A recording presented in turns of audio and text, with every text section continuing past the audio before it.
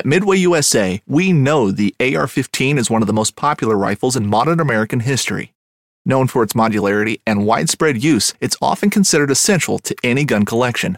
The essential things you need to run an AR-15 are usually always in stock during shortages, things like magazines and 5.56 ammo. Whether you're looking to buy a new AR-15 or buy parts for your modern sporting rifle, log on and for just about everything for the outdoors, shop MidwayUSA.com. Fishing like a local isn't just about catching fish. It's about connecting with the environment and the people who call it home. It's about hearing the stories and traditions that have been passed down for generations and sharing unforgettable moments with the people you meet along the way. Fishing like a local is having an experience that stays with you forever. And with Fishing Booker, you can experience it too, no matter where you are. Discover your next adventure on Fishing Booker.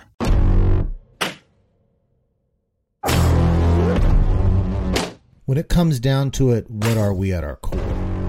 We are North American waterfowlers.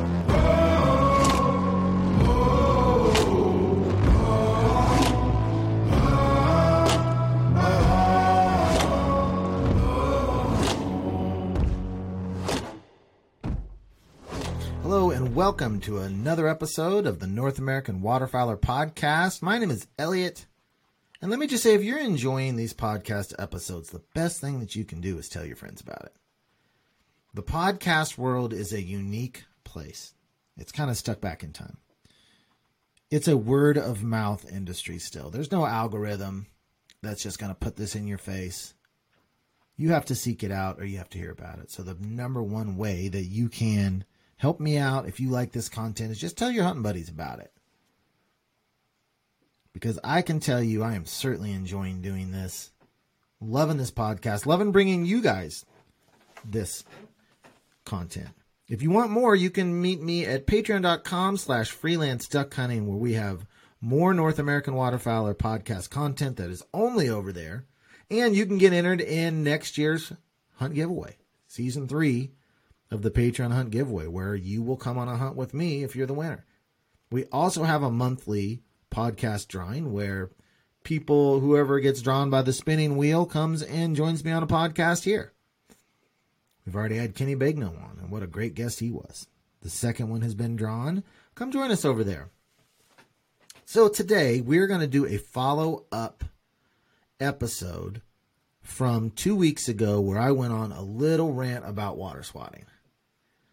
And I asked people to email me for someone who was aggressively against water swatting to come on here and join me and talk.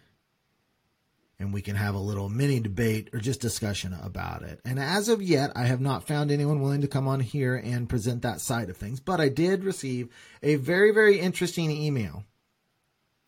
Someone who gave a lot of counterpoints to my arguments, but this person did not want to be named, did not want to be on the podcast because he said that he's not angry about it, which I did specifically say, if you're angry about it, that's the guy I'm looking for. I'm looking for people who are so vehemently against water swatting that it makes them feel emotions. And I want to have a conversation with that person and just talk this subject through. So we will get to that in just a moment. But first, I want to do our second ever Woody's Top 5. I am loving these segments, and I hope that you are too. So here we go, the second ever Woody's Top 5. Well, we recently had Woody on to share one of his top 5 lists with us, and I got so many messages, so many emails saying we want more Woody. So we're bringing him back today for his second edition of Woody's Top 5 Countdown. Woody, how you doing tonight? Hey, brother, I'm doing great. I'm telling you what, I am just floored, honestly, by the number of folks that have reached out to me. And as we discussed last time, I've had some kind of inappropriate messages come through, but boy, you sure turned the tide, Elliot. I've been getting lots of really supportive messages from the waterfowl community, and that's really done my heart good. Today's top 5 is the top 5. Now, this is just my opinion and the information I've gathered from some of my hunting buddies, but the top 5 worst hunting snacks we've ever had. Number 5 is anything with caramel in it. Now, I ain't always had the best dental health, and over the years I've had to have a couple of teeth crowned, a couple of teeth pulled, and a couple of root canals and things like that done. I even got a partial down here on the left side. And, well, when you take caramel out into the hunting world, it tends to get really hard and really sticky. And Elliot, I've lost nearly $1,000 worth of crowns and dental work over the years to caramel. I've decided I ain't taking that. Been a little hard on your teeth. It's been very difficult. Yeah, very rough on me. So I ain't taking the caramel to the duck blind anymore. Now, number 4, we had a feller used to hunt with us every once in a while, and that goober would go by the gas station on the way to the duck hole, and he'd buy up a whole pile of them pink snowball cakes. Do you remember those? You ever have any of them? Yeah, I love those. Oh, Lord have mercy. Delicious. Now, anything with coconut in it, it could be Mounds or Almond Joy or any of them little pink and brown and white candy deals with the coconut. I tell you, when I start chewing on coconut, I feel like a goat chewing on cud. It just never goes away. And then if I go to blow my duck call, it gets all stuck inside. I got to take the whole thing apart. It just ain't worth it. So I ain't ever taken anything with coconut no caramel, to the duck no blind. coconut. No coconut. Number 3, and that's them little orange peanut butter crackers. They come in a little package with 6 of them in there. Those are delicious. Lances are different. I know they're delicious, but they only last about 30 minutes before they turn into powder. They break up into all kinds. You open that thing up, and they go everywhere. And what ends up usually happening is I go to take a bite, and I take a breath in, I suck a bunch of them crumbs down. Somebody ends up having to give me CPR in the floor of the duck blind. So I ain't taking them things with me no more. Now, number 2, this one's a little more specific. I've talked about Lem's mama a lot on the show, or on my videos anyhow. And Lem's mama, she's quite a woman. She's lived through a lot and raised old Lem by herself most of the time, and she made do with a lot less than a lot of women have over the years. One of the things that they ate a lot of coons over there at the Parsons household. They didn't always have enough money to go out and buy fancy stuff like, pork and beef liver and them kind of things. And so Miss Parsons, she would cook a lot of coon meat, and one of the things that they would make every year was coon jerky. Now, I ain't opposed to coon jerky. I'm not saying I don't like it. Okay, well, maybe I don't like it. But I'm not opposed to eating it. I've eaten quite a bit of it over the years. But when you eat it, when the air's real cold, see, coon, I don't know how much coon y'all eat out there in Kansas, but coon's a little bit greasy. And, well, if you start eating on that coon jerky and you open up your mouth and get a breath of cold air in, all that grease just turns the lard inside your mouth, and just coats the whole dirt inside of your mouth. And I end up having to scrape the inside of my mouth with a glove just to get it all out of there. Like the top of the roof of your mouth? Oh, it's awful. It's awful. And then so I ain't eating no more coon jerky in the duck blind. I'll eat it at home where it's nice and warm, but not when it's cold. Well, that takes us to number 1. Now, I've eaten more of these in my life than I'd be willing to admit. It's kind of embarrassing, and I don't even know exactly what turned me against them. But you remember them little orange wedges, little gummy orange wedges with the sugar coating on the outside? Did y'all ever have those? Yes. Uh-huh.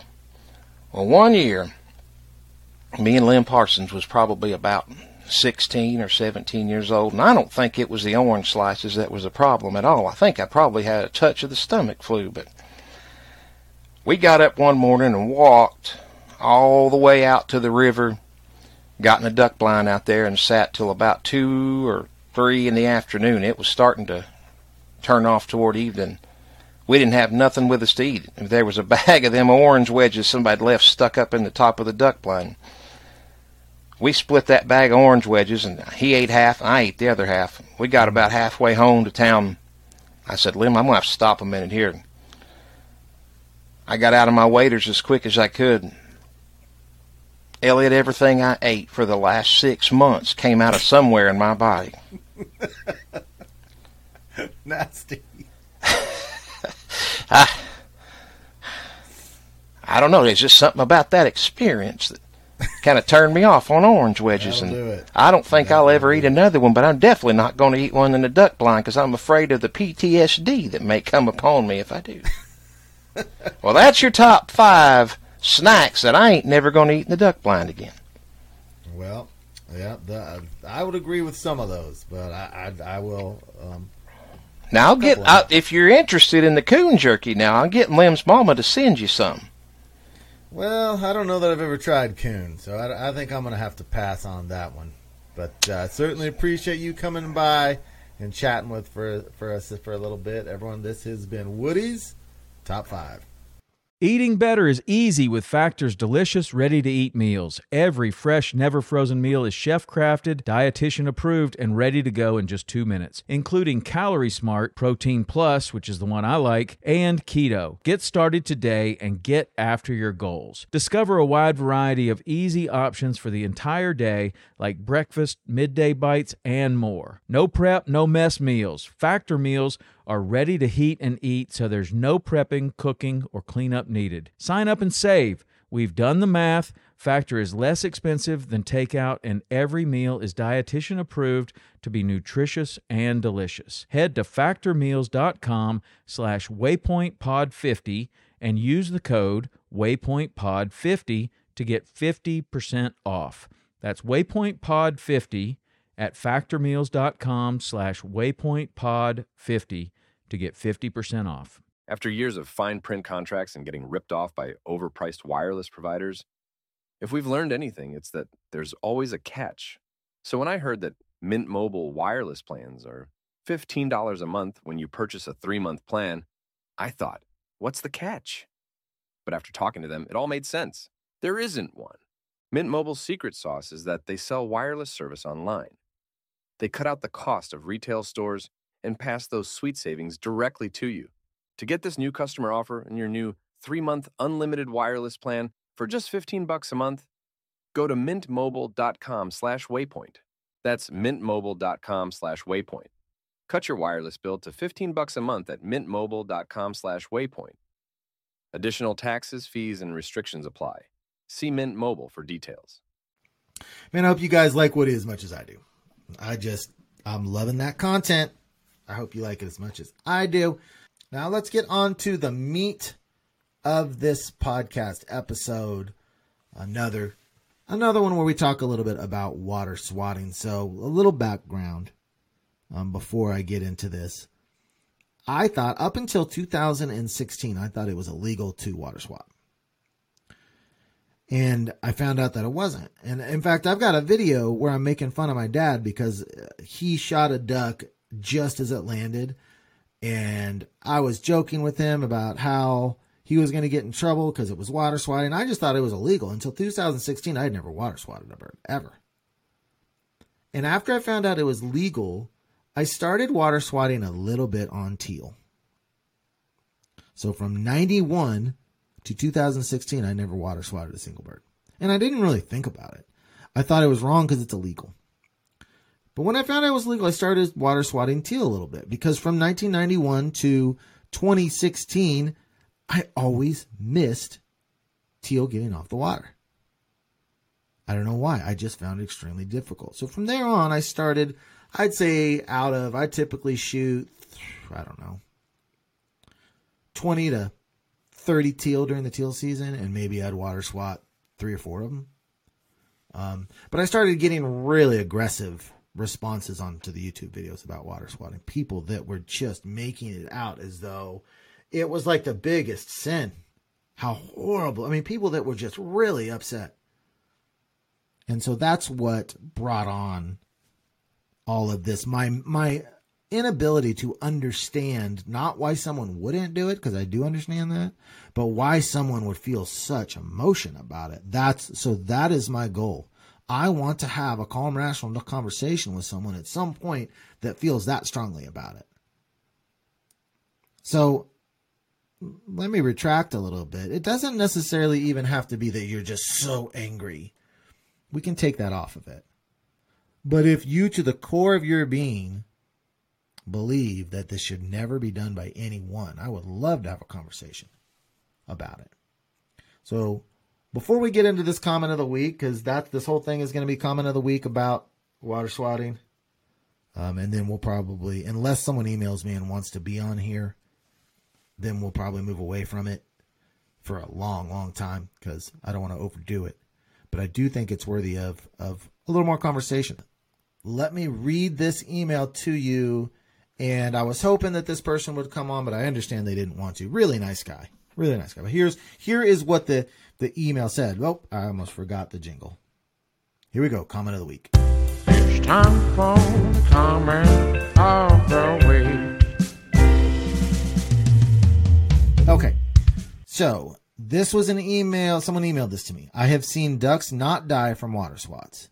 They end up suffering longer than necessary or escape wounded. Shot size may be the issue also, as well as distance. From what I have seen, it is unethical with number BB shot size above 15 yards. It is just as bad as flock shooting or sky busting in this case. I think your shots dispatch the ducks cleanly, and in that case, it is meat on the table. As for me, I decided water swats were unethical. Also, there is a huge concern of crowded areas where there may be camouflaged hunters across the water. Unless absolutely certain of the surroundings, low shots are extremely dangerous. We are responsible for every shot that comes out of the barrel. Well, thank you so much for sending that to me. I'm going to go through each one of these points. I have seen ducks not die from water swats and escaping. I don't know about you guys, but that is absolutely not the case with me. And he says 15 yards. I would say 35 yards. The only time I've ever seen water swatting be an issue where birds might get away is there have been a few times where a mallard has landed at about 50 yards. And several of us all, and in fact, this is the only time I ever try to water swat mallards because I love shooting mallards coming up off the water. But this is the only time. A mallard drake lands at about 45 to 50 yards.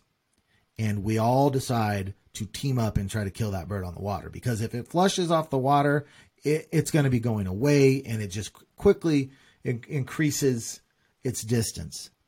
I have learned after trying that a few times that this is a very good recipe for wounded loss.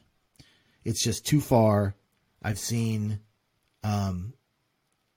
a few killed this way, but I have seen some get away and be wounded at this too. So it's not something, anything that I want to do anymore. Now, the guy that wrote this to me said that with number 2 shot, anything above 15 yards is like sky busting.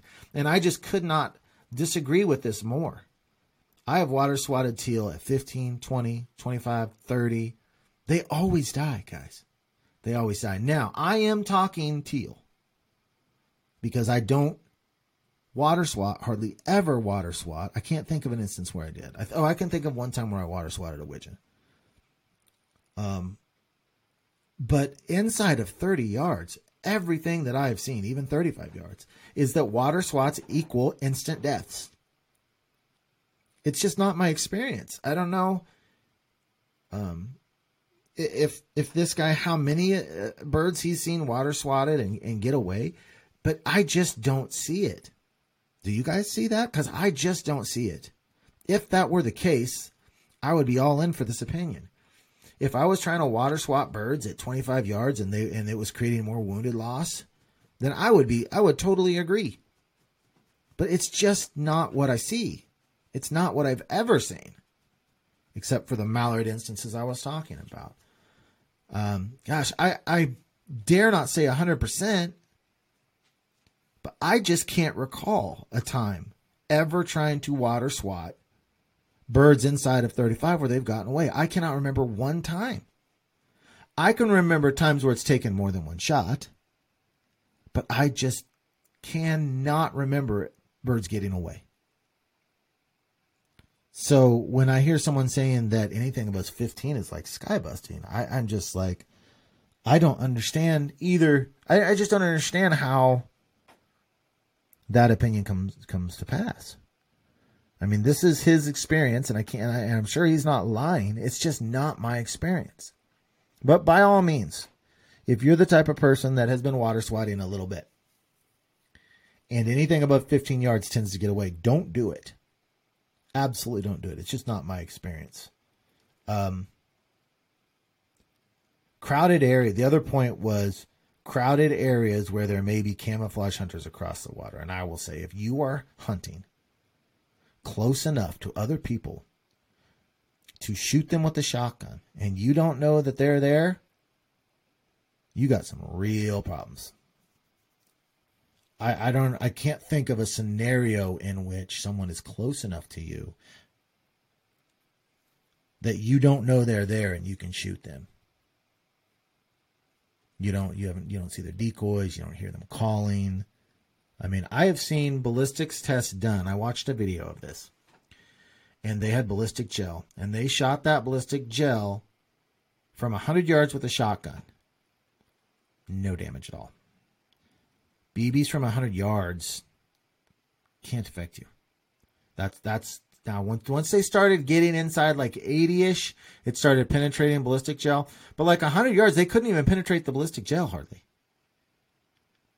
So the thought that somehow, what I'm not understanding is this, in this argument.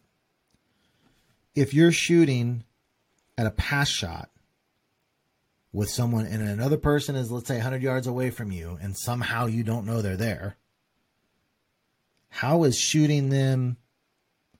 Now, if you're shooting straight up, obviously you're not going to hit them. But let's say you have a bird decoy and he's hovering at 20 yards above the ground. You would have a bigger chance at hitting someone 100 yards away that for somehow you didn't know they were there with that shot than you would at water swatting and skipping pellets off the water. I mean, that argument, quite honestly, just does not make any sense to me.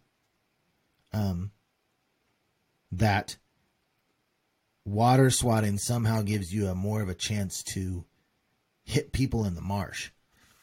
I mean, they would have to be at 50, 60 yards. And you just don't hunt that close to people. You just don't hunt that close to people. So that is really both of those points I don't find to be hold much water. I just don't. I don't think that either of them really make sense. Now, once again, if you are trying to water swap birds and you are finding that it has created wounded loss for you, which is what this guy says, then by all means do not do it, because we need to minimize wounded loss. It's not my experience. If there are people so close to you that you are worried about shooting them, or if there's so many people in a pool that you're worried that there may be people inside of your shotgunning range that you don't know are there, you need to leave. You need to leave and go somewhere else. But anyway, I appreciate this person emailing me. Really nice guy. We emailed back and forth a few times.